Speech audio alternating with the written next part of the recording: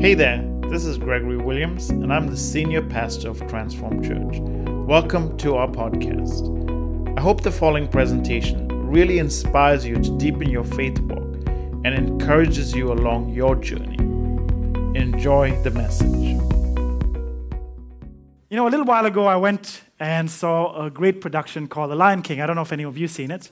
It's awesome, bro. Oh, awesome. Yeah, it's an awesome production. And I was thinking about the time it must take for all of those people to put all those things together, the set, the training, the costumes, the singing, all of the lines and all those things. And I'm thinking that the guys who say their lines, they must have someone to coach them, right? To give them insight, help them, mentor them, talk to them about how their lines are going when they miss lines. Say, hey, you guys missed lines. Do we miss lines? I miss lines all the time, right? Especially the lines that come from the Word of God. The promises of God. We mess up. We forget our lines. And I think we all need some insight into that. Amen? And so when you look into the words of Jesus, I think we need to be saturated and marinated into the Word of God. Rather than getting insight from the world and wisdom from the world, I think our wisdom and our insight needs to come from the Word of God. Amen? Amen. Amen. We're going to do this all day. All right? Amen? Amen. Okay, all right. So we get insight from the Word of God. How does Jesus ask us to respond? How does he ask us to react or respond in a world that is constantly pressuring us to be and act in a certain way? And what the world asks us to behave is totally different from what the Bible asks us to behave. In fact, Jesus says that we need to follow his commands, follow his instructions, follow what he asks us to do, rather than follow what the world tells us to do. In our culture, we need to always be aware and cognizant and attentive to the influences that come from outside. And our influences need to come from the Word of God. And I think Jesus' words are so important. In fact, in John 16:33, he says, I have told you these things so that in me you may have peace. In this world you will have trouble. No holding back there. In this world you will have trouble. That's what he says. But take heart, I have overcome the world. Isn't that amazing? Yeah. Amen? Amen? Amen. And when you take a look at the words of Jesus, he says, I've overcome the world. And it's so important to realize that we are in Christ. And when we are in Christ, we have overcome the world in him. Only in him are we able to overcome the world. Outside of him, we're influenced, oppressed, bombarded by all the influences in the world. And when you look at those concepts, when you look at those ideas, we think, when I was talking about the Lion King, and they have coaching to mentor them and help them in their lines, when we forget our lines, wouldn't it be great if we had a coach? Wouldn't it be great if we had a mentor? That when we don't know what to say, when we're in a stressful situation, when we're in a difficult situation, we have our mentor or a coach there saying, hey, this is what you should say. Wouldn't that be awesome? Well, we actually do have a coach. We do have a mentor. He's called the Holy Spirit. And he is with you wherever you go and whatever you do. And that's a comforting thought. Amen? Amen. Good job. It's so comforting to know that we have this coach with us that will influence us or guide us or inform us or instruct us or really teach us how to behave in a world. And that coach will tell us, when we're going through a difficult situation, when someone hurts us, to forgive. When we don't know what to do or where to turn to and how to act, he says, have grace. When we go through turmoil, he says, have peace. Wherever you go, the Holy Spirit is with you. And this is the picture of what the Spirit does. He's constantly with us, coaching us, mentoring us, and guiding us. The Spirit and those mentors don't push those actors to say, hey, it's my time to shine. You guys might be performing, but I'm going to come out at the end of the show and tell them that I'm the coach, that I'm the mentor, and you guys are just doing what I say. The Spirit is not like that either. He's behind the scenes. And it's so integral to the show that the coaches and the mentors help the people, but you never see them. And the same way the Spirit of God helps us and guides us and inspires us, but you can't visibly see him. But he's constantly there in our lives, helping, guiding, instructing, and doing these things. How do we live in a culture that prompts us to be going to places in a hurry, that prompts everything to be fast? We need to do this quickly, we need to do that quickly. We have to realize that we have to nurture the Spirit of God. We have to cultivate patience in a culture that says the opposite. In a culture that tells you to worry, we need to have patience. Every time we have a choice, there's tension when we make choices, right? The Spirit of God tells us to walk in the Spirit, but we want to do things our way. We want to make our own choices. We want to have our own opinions. And when we do that, contrary to the Spirit of God, there's a tension, there's a turmoil, there's a warring in our spirits. Because we know we should be doing this, but we choose to do something else. It's hard sometimes to choose to do what God asks us to do, especially when we have our own thoughts, our own ideas. Today, what I want you to talk to you about is how do we learn to be the kind of people who nurture patience in a culture of efficiency and fastness? We want to do things fast, right? We want faster Wi-Fi. Who wants faster Wi-Fi? You want the sermon to go fast so you can go home. Bad news there for you. I want faster things, I want delivery the next day. You want delivery the next day. Not 2 days or 3 days or 7 days, but you want to pay 7-day prices for next day delivery, right? We want everything fast. It needs to be done now. We want microwave food. We want fast food. We want healthy fast food. We want all these things quickly. But God isn't into microwaving. God is into marinating. He wants us to sit. He wants us to digest. He wants us to be submerged and marinated in His Word of God, to rest in His promises. And whenever we're prompted to go faster, whenever we want to get things done, we struggle. We struggle because we're not made to be at a constant 100 kilometers an hour all the time. We're made to rest. We're made to relax. We're made to stop once in a while. I had this experience, it frustrates me when things don't go your way, right? This is an amazing thing that happens to me all the time, and I can never get out of it. I don't know why. I go to the grocery store, and I love fruit. So I grab the little plastic roll thing right there, the bag from there, and I try to open it, but it does not work, right? It's the most frustrating thing. And other people, women come along, and other men, they go flip, put the fruit in and walk off, and I'm still there going, and people say, rub it together, and I'm rubbing. They say, blow it, and I'm still doesn't work. They go, get the engine, pull it apart. I'm looking for that. It never works. And I'm standing there forever while everyone else is getting all their fruit. It's frustrating as heck, and it's a simple thing, but it frustrates me just standing there watching other people just walk by. But the Spirit of God wants us to go deeper into Him. When we get to periods of frustration, what God is actually telling us to do is to be deeper in Him. When we go deeper in Him, we have this profound experience of His promises coming to life in our lives. Deeper in Him, rooted in Him. The Scripture wants to teach us today, if we have a Bible, turn to Proverbs 14. So Proverbs 14. Let's look at this word patience and what it really means from a biblical perspective. So Proverbs 14:29 says this. And if you're taking notes, I want to make sure you write this scripture down. So verse 29 of Proverbs 14 says this. Whoever is patient has great understanding, right? But one who is quick-tempered displays folly. Let me repeat that again.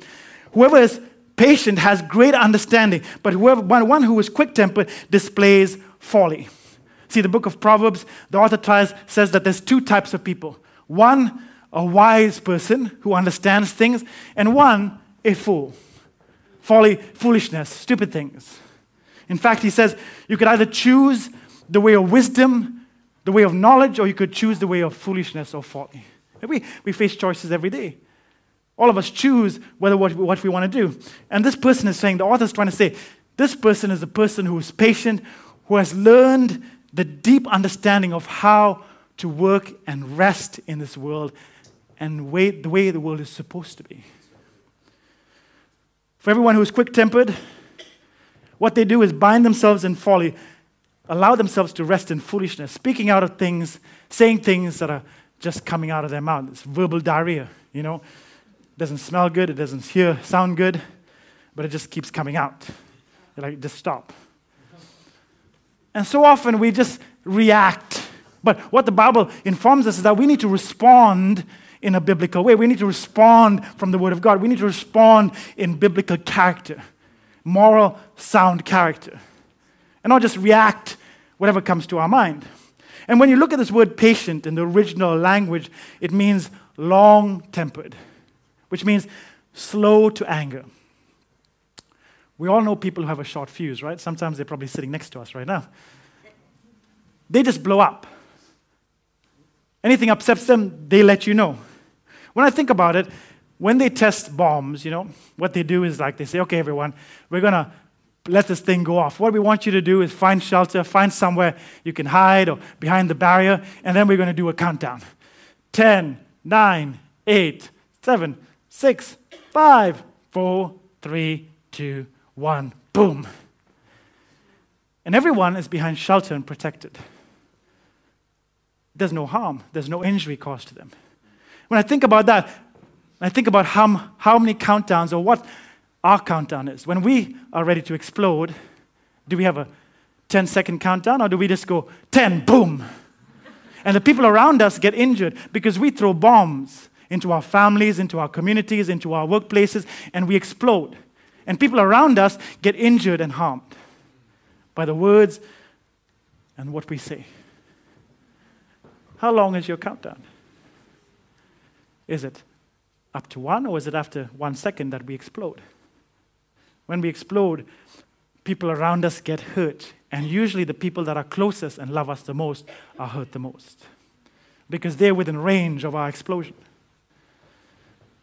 So let me ask you again. When you explode, who gets injured? When I think about this and realize what the Spirit of God is asking us to do, in fact, Proverbs says, be long-tempered, be slow to anger. Are we short-tempered or are we long-tempered? Are we slow to anger? Is there explosions in our life that injure, harm, and damage people around us because of our words and because of our reactions? What the Spirit is trying to say is that deep within us, there's a place that God has given us, that we've been designed to habitate, that the Spirit of God wants to instruct us and guide us, but sometimes it's hard. It's hard because everything in our culture says go faster, do it quicker, do everything at the speed of light. And today I want to teach you 3 pressing types of patience. So if you're writing down 3 types of patience that I want to talk about this morning, that every Christ follower should embody, or the characteristics should be emulated as a Christian. 3 types of patience. Number 1 is everyday patience, right? Everyday patience. If you want to look at that, look at James 5. The brother of Jesus says in these words in 5 verse 7, he says, be patient, be long-tempered. Then, brothers and sisters, until the Lord's coming, be patient. See how the farmer waits for the land to yield its valuable crop, patiently waiting for the autumn and spring rains. You too, be patient and stand firm, because the Lord's coming is near. Don't grumble against one another, brothers and sisters, or you will be judged. The judge is standing at the door. And what James is trying to say is that he uses this agricultural term. He says, observe the farmer, watch the farmer, take close note of what a farmer does. When he's ready to do his sowing, what he first must do is he has to take out all the weeds. He has to clear the land. After he clears the land, then he's ready to till, which means he breaks up the soil, preparing it for the seed. Then he goes ahead and plants the seed. And then he has to have patience because he has to wait for the rain. He has no control of how fast the seeds grow. In our current world, we throw chemicals, we throw a whole bunch of things to make it grow fast so we can get it together. But what it's doing is harming our body, harming our lives. But James says, observe the farmer. He has to wait, he has to pray. He's praying for the autumn rains, the spring rains. In the Bible it says the former and the latter rain. And then the plant has to grow.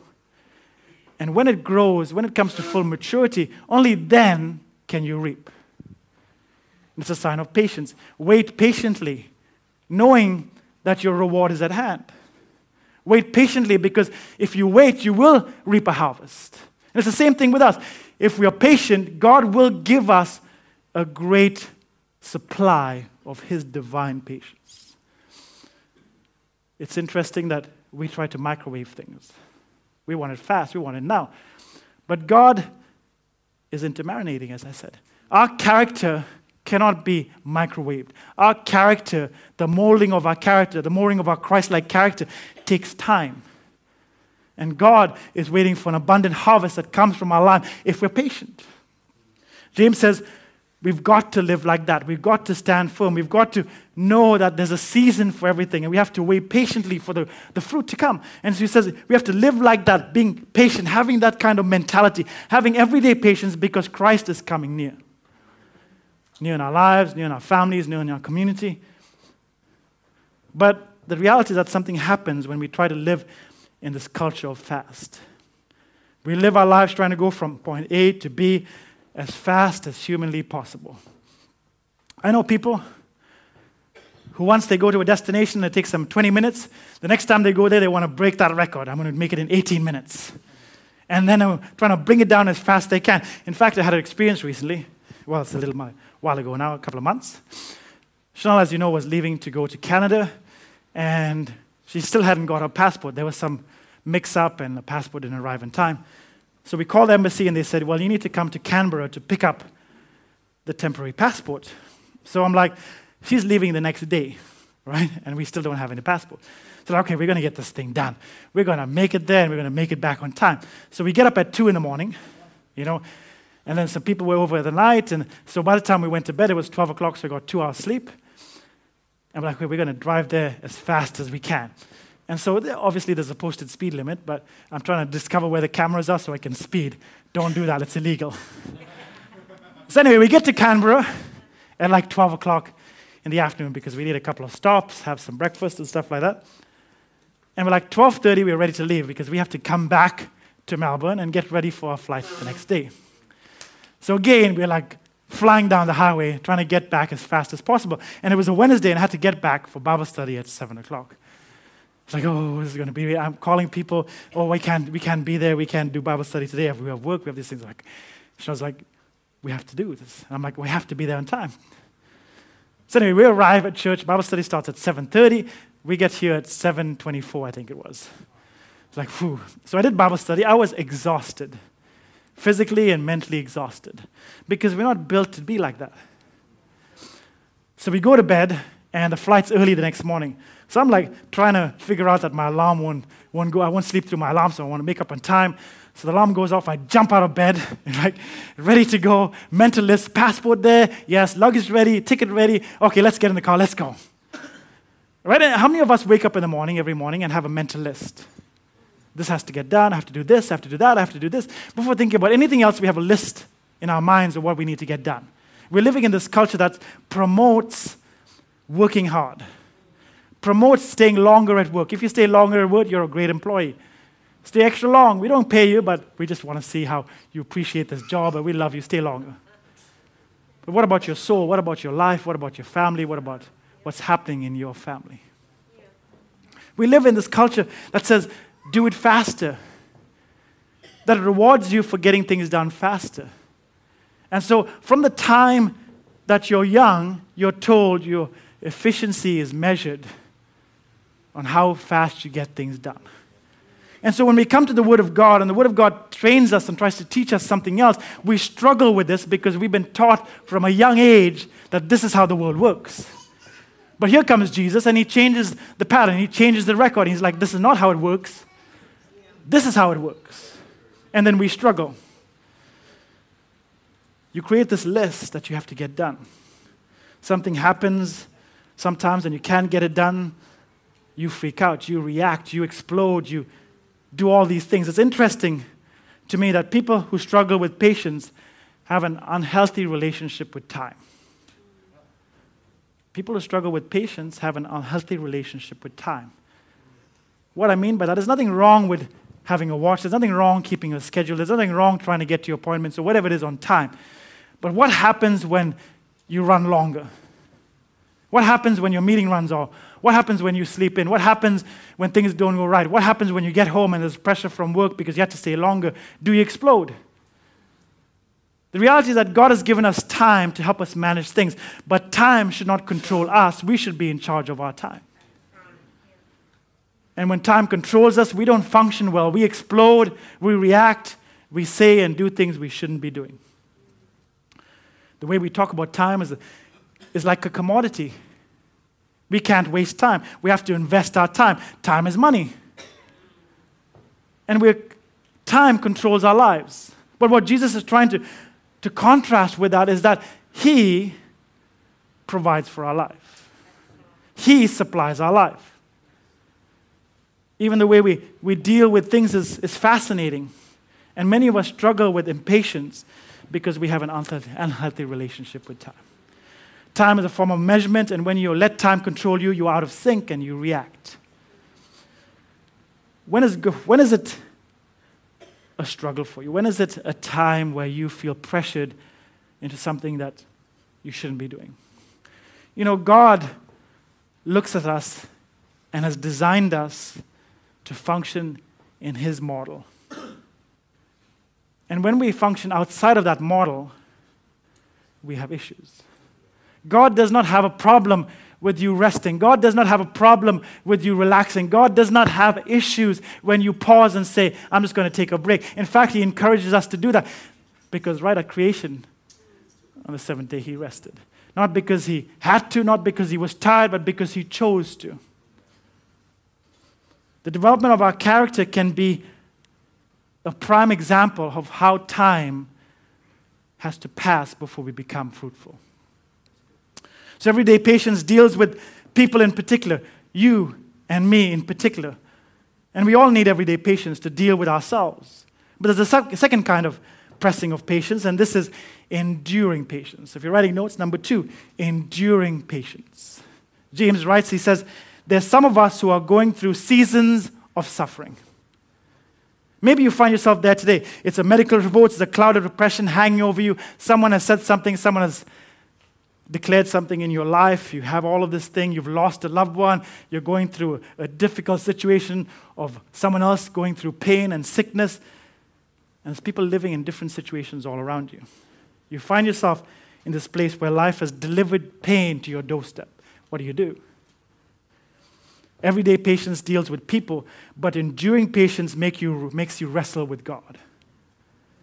Makes you wrestle with the way the world works, the way that life works. And sometimes we don't understand it. We don't understand why there's pain and God in the same world if God is good. And we can't comprehend it. We struggle with those questions.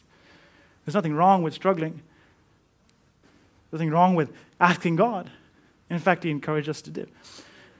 But when the storm comes, when the pressure comes, do we just fall over? Do we just sink? Do we just abandon hope and run away? What do we do? How do we react? And what the Bible is trying to tell us this, that if we need to have deep roots rooted deeply into the ground, into Christ, so when the storm comes, it doesn't blow us over. It doesn't destroy us because we're rooted in Christ. In fact, James says, remember Job.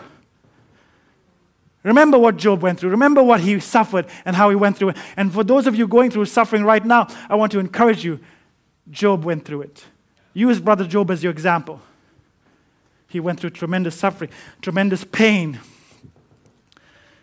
But I want you to see, that's what James says, I want you to see how he persevered.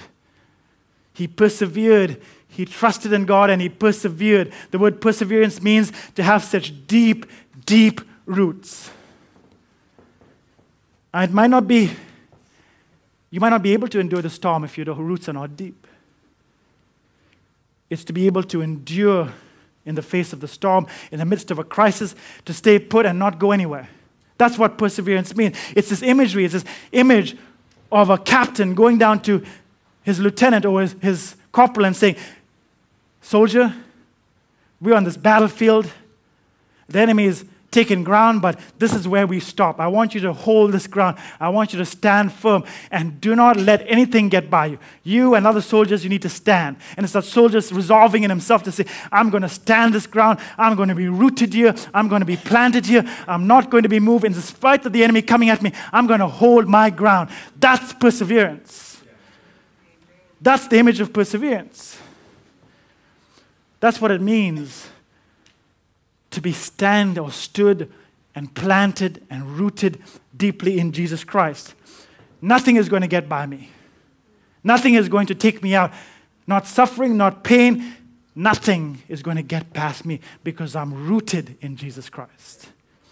And what you find is that you have these deep, deep roots, that you're deeply connected to people and to God. That you look into the Bible, you see these examples, and you applaud these people like Job. You find yourself really closely connected with God. If you have your roots, it's where you draw your resolve from. If you have deep roots, it's where you draw your resilience from the storm. Then James sort of flips it. He talks about this and then he changes it and he says, do you know someone who has deeply endured patience? He says, I want to show you someone who has enduring patience. Do you know who that was? It was Jesus. Someone who was mocked, betrayed, doubted, beaten on, spit on, and killed. And at any moment he could have walked away and said, I don't deserve this. I didn't do anything wrong. But when he was on that cross, that's patience. In the face of tremendous pressure and the storm of his life, he did not say, I can't do this. Yes, when he was in the Garden of Gethsemane, he said, if this could be possible, it could pass away. But he never said, I can't do this. He took it. He took it, the pain, the punishment. He did it all with people mocking him. A thief on the left, doubting him and cursing him. And one on the right, asking him profound questions about life. And people standing at his feet, cursing him. And tremendous patience enough to say, God, Father, forgive them, for they know not what they do. How do we react when people pressure us? Do we have the same resilience? Do we have the same deep roots that we can weather the storm?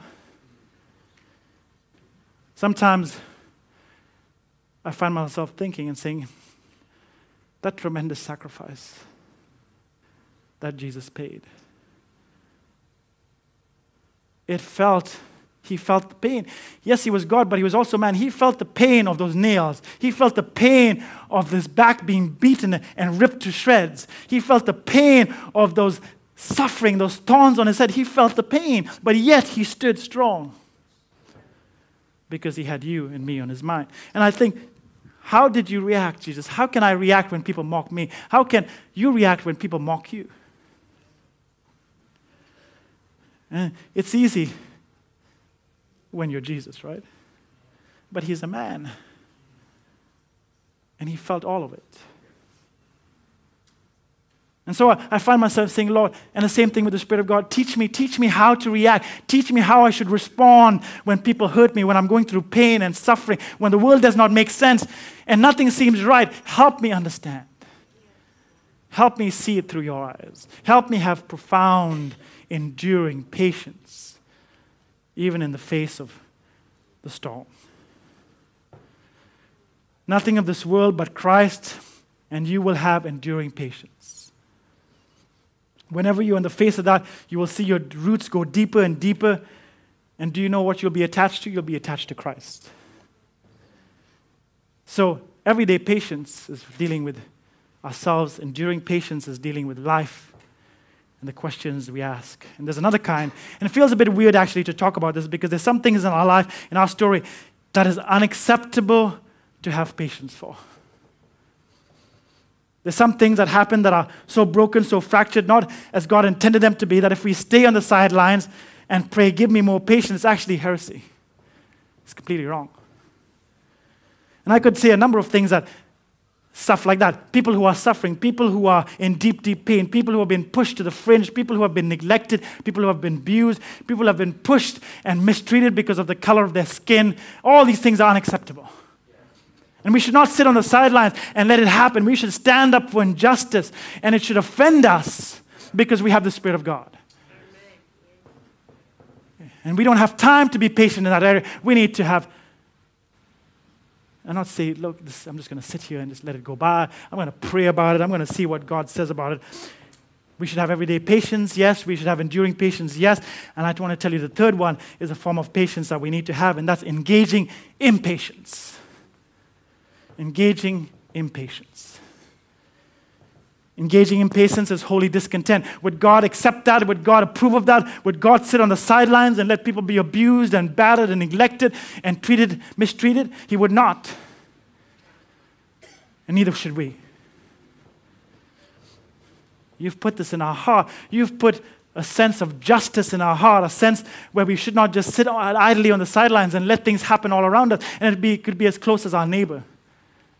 It could be in our schools where you take your kids, in our places, in our shopping centers, and it's totally unacceptable and it's wrong, and we should stand up for things that are unjust? Do you have those in your life? Do you have areas that stir your heart? Do you have areas where you get upset? Maybe you're watching TV and they're talking about different things, but one story gets you upset. And you're like, that's not right. But do we just sit on the couch and let it happen? Do we let injustice pass us by and do nothing about it?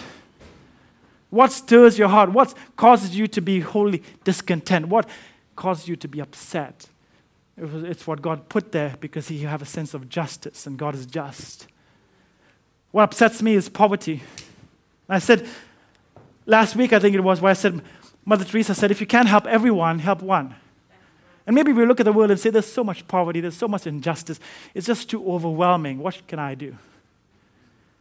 Well, maybe you can't change everyone, but you can change one person. Maybe you can help one person. Maybe you can help one person out of the cycle of poverty. And that's what we do. Help one person out of poverty will change a lifetime. The generations after will be broken from that cycle of poverty because you help one person. You can't change the world, but you might be able to change one person. In fact, I want to challenge your thinking and say, yes, maybe working together, one-on-one, we can change the world. We can stand up for injustice. This is a place of hope. Transformed Church and every other church across the faith is a place where people can come and be loved and accepted and embraced. And it should be so. And we should be the representatives of God's injustice, or God's justice when there's injustice. We should stand up for righteousness. We should not let it pass by. And so engaging in patience is what we need in our lives. Sometimes I find myself saying, I don't know if I can sit by the sidelines, and maybe you have too. Maybe something has caused you to be upset in your spirit, but you've neglected to do anything about it. I want to challenge your thinking today and tell you, do something about it. Maybe you need to do a little bit of research. Maybe you need to find out what's happening in your neighborhood, in your schools around you, that's unright, that's unjust, and stand up for it. There's this engaging of impatience. And I think God in you has put things in your life that are just not right. And he says, please don't stand on the sidelines. Engage with impatience, stand up for righteousness. You can watch heaven invade earth. You can see people transform. You can see lives changed if you engage. And sometimes it has to make us step out of our comfort zone. We don't want to talk to someone. We don't want to engage with someone, but we need to because this thing's not right in this world. And we who are called by the name of Jesus, who have his anointing on our life, we need to stand up for things that are not right. So can I ask you, how are you doing with this? Do you have patience? Do you have everyday patience? Do you have unhealthy relationships that are caused because of your lack of patience? Do you have a short temper, a short fuse? Do family and co-workers dance around you and walk away from you and don't want to be around you? What would it look like if you engaged with patience? Maybe for some of you today, you're watching or you're listening, and you need a little bit more everyday patience. Because some form of pain has showed up in your life and you've reacted. I need you to know Jesus sees you. I need you to know that Jesus walked with pain, with people mocking him and talking about him and neglecting him and cursing him. But he still displayed everyday patience. Maybe you need enduring patience. And you say, maybe I've suffered. And that's right, maybe you have suffered. And that's wrong. And it shouldn't have been done. But here's the thing. You've gone from suffering into a lesson. You have wisdom of what happened that you can help someone else with. You can speak life into someone else. You can sit by them and say, hey, I went through this too. And I'm going to tell you that God brought me through and I know he can bring you through. Are your roots deep in Christ? Are your roots so deep that you're pulling nourishment from him, patience out of him? Maybe we need to look in the mirror and say, God, we need a little bit more patience. We need to live in harmony with our friends and our families. We need to live in connection, engaging fruitfully and not impatiently. And maybe you've been sitting at the sideline for years, and maybe you've watched injustice pass you by. You've not had the courage to step up. But I want to tell you that God has given us tremendous power, because reality is this. The Bible says that same Spirit that raised Jesus from the dead now lives in you and me. That's tremendous power. Power to change things, power to change the world, power to change circumstances. We have this power, and we've locked up this power. We've clothed this power. We've shut it down in our houses. We've locked it up in our kitchens, and we don't want to share. We don't want to talk. We don't want to stand. But I want to challenge you. Challenge your thinking. Challenge the way you live. Challenge how you view the world. We all need everyday patience. We all need enduring patience, and we all definitely need engaging in patience. How do we nurture patience? In a culture of fast, how do we nurture patience? I want to share 3 things and then we'll be done. 3 simple things, not hard things, 3 very simple, practical things that you can do in your life right now. Number 1, suffering. Any of you tasted suffering? All of you tasted pain? All of you went through certain situations? You can live out patience, as I said before. You can engage with someone who's going through a difficult time and help them through difficult situations because of your experience. You have a lesson. You have knowledge. You have wisdom of how you went through, that God brought you through, that you can share with someone. Maybe be a mentor. Find a young person. Maybe go out into our community where there's old people living in isolation and spend a little time with them sharing things. We have to engage. We can't sit. Jesus came because he wanted to engage. So suffering can bring great fruit. And oftentimes it's viewed in the Christian world as if you suffer, that God is not with you. We talked about that on Wednesday, and I want to tell you that's completely opposite. That's not true at all. You suffer because God is there with you. In fact, the Bible says that Jesus learned obedience through suffering.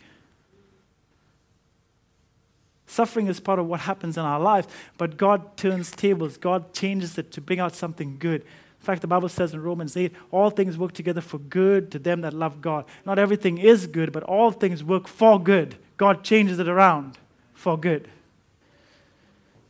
Number 2, pause. Pause between your meetings. Pause between your life, your busy schedule, going from A to B, running around all day. Pause. Take 2 minutes out of your day and just pause. You know, there's this wonderful word in Psalms that we read over when we read the Psalm, and it's the word Selah. S-E-L-A-H. We don't read that word. But what it means is that when the musicians are singing, when they're singing the song, they're playing this instrument, the singers, when they get to this pause, they pause and they reflect on the words. Maybe we need to pause in our life. Take 2 minutes out before your next meeting. Take 2 minutes out of your busy schedule. 2 minutes and pause and reflect on God's goodness. We can do that right now. You don't have to do some sort of program to get that done. You can start doing that right now. On Monday, choose to pause for 2 minutes between your meetings. Trust me, it won't kill you. 2 minutes could save your life. Pause for 2 minutes and reflect on God's goodness. And number 3 is something that we all struggle with. We struggle with it tremendously. And it's called solitude. Solitude is number 3. We live in a culture where we have people constantly around us. Wherever we go, there's people in our houses, in our homes, we have families. And we actually struggle with being alone. It's hard to sit alone and quiet and not do anything. Try it. It's hard in our culture because we've been told and nurtured and taught this way. Solitude is a difficult thing. But I want you to try this. I'm challenging you this week. And make this be a practice every week. In your week, take 15 minutes out, right? In your whole week, take 15 minutes. Can you spare 15 minutes? I think it will change your life. Not everyone said yes, but that's okay. 15 minutes and sit in solitude. No distractions. Turn off your phone. Turn off the TV. Go to a room where no one can call you or distract you, where kids can't bother you. Solitude. Get a journal. Get a Bible. Sit there. Maybe read a verse and let God speak to you. 15 minutes of your life, of your week. If you do that every week, 15 minutes in solitude, just you and God, I guarantee you, through that, God will teach us how to view the world. God will teach us how to have patience. God will teach us how to be like Him. To live a life that is not constantly pressured and exhausting, but to live a life of patience. Patience with people around us, patience with life around us, and patience or impatience with injustice around us. Can we do that this week? 15 minutes, 2-minute pause, and share your story with someone. Your story can change lives. Because a lot of people are suffering and going through things and they don't even know that other people have gone through it. You sharing your story can help someone through a difficult time. So let's try that this week. Amen? Hello again, and thank you so much for listening. I really hope that message has encouraged you. Would you please take a moment to subscribe to this podcast and leave us a review? This really helps others get exposed to this uplifting message. I would also love for you to share this message with a friend or someone you think would be really inspired and blessed by this. Sharing this on social media like Facebook really does help others also get this free content. I'm honored you chose to spend some of your valuable time with us. Have an amazing day.